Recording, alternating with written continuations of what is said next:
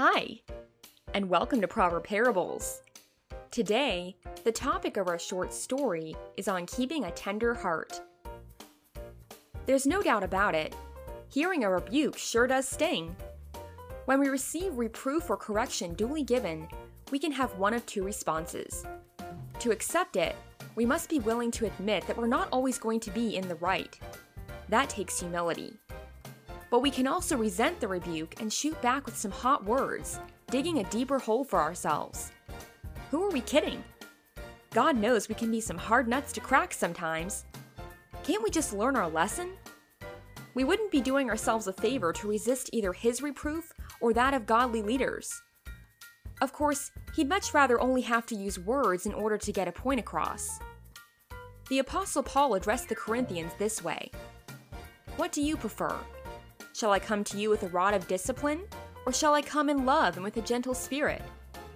It would also be useful to take into account Psalm 32:9. "Do not be like the horse or mule, which have no understanding but must be controlled by bit or bridle, or they will not come to you." If you're someone who's cultivated tenderness, you'll be sure to feel the potent effects of a stern word. Unfortunately, though, if you're bent on doing your own thing, I'm sorry to say, but you might be going to the school of hard knocks. Hopefully, we don't choose to be fools. And speaking of which, here's a side note on that. Since you can't beat sense into a fool, no bother trying to talk sense into a fool. The man bent on reckless living has his mind made up. You can whack him up to 100 times and it will hardly make the slightest impression. Learn to accept the word of correction, and it will have a deep and lasting impression on you. You'll be sparing yourself a much harder path, depending on your heart condition. Take a look at Proverbs 17:10. "A rebuke impresses a man of discernment more than 100 lashes a fool."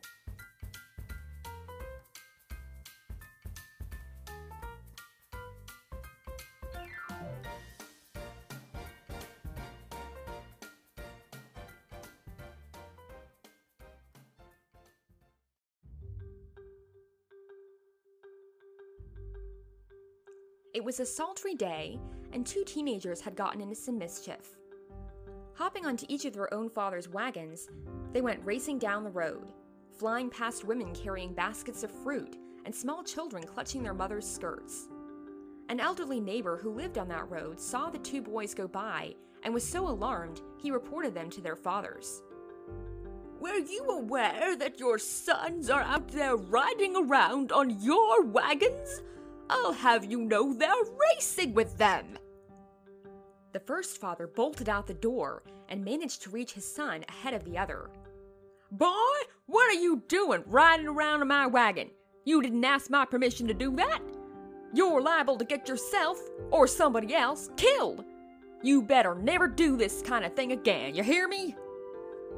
Because this son of his had a noble heart, after hearing the reprimand, his face bore the look of an inspired artist beholding the Alps. "Father, you're so right. I'm honestly impressed by what you just said. I accept your rebuke. I am in the wrong today." His father was obviously pleased at the way he had responded and sent him on his way while he took charge of the wagon. Soon thereafter, the second father caught up with his son. "Boy, you have no permission to be sneaking off with my wagon, driving like a wild Indian. Now step down right now so I can see if you damage my property." This son, though hearing a similar rebuke, had a bad heart and did not respond as he should have. Instead, he laughed in a ridiculing way like he owned the planet. "You're not the boss of me." No sooner had he said that when he felt something hit him hard, and all he saw after that were stars. His father had just whacked him upside the head with a 2x4. "You better watch that rebellious mouth of yours. You're gonna get some sense knocked back into ya." Regaining his bearings from the first impact, the son retorted, "I don't care what you say. I can do whatever I want." During the next 5 minutes, he proved to be one tough cookie as his father continued administering discipline for each defiant statement. "I care about you too much to let you act like some gangster, son," he said, hauling him out back behind an outhouse.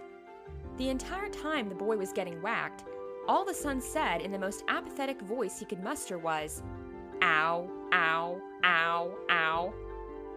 Acting completely unfazed, he wasn't going to let on for 1 minute that this beating actually hurt. Or worse, that it was hurting his pride.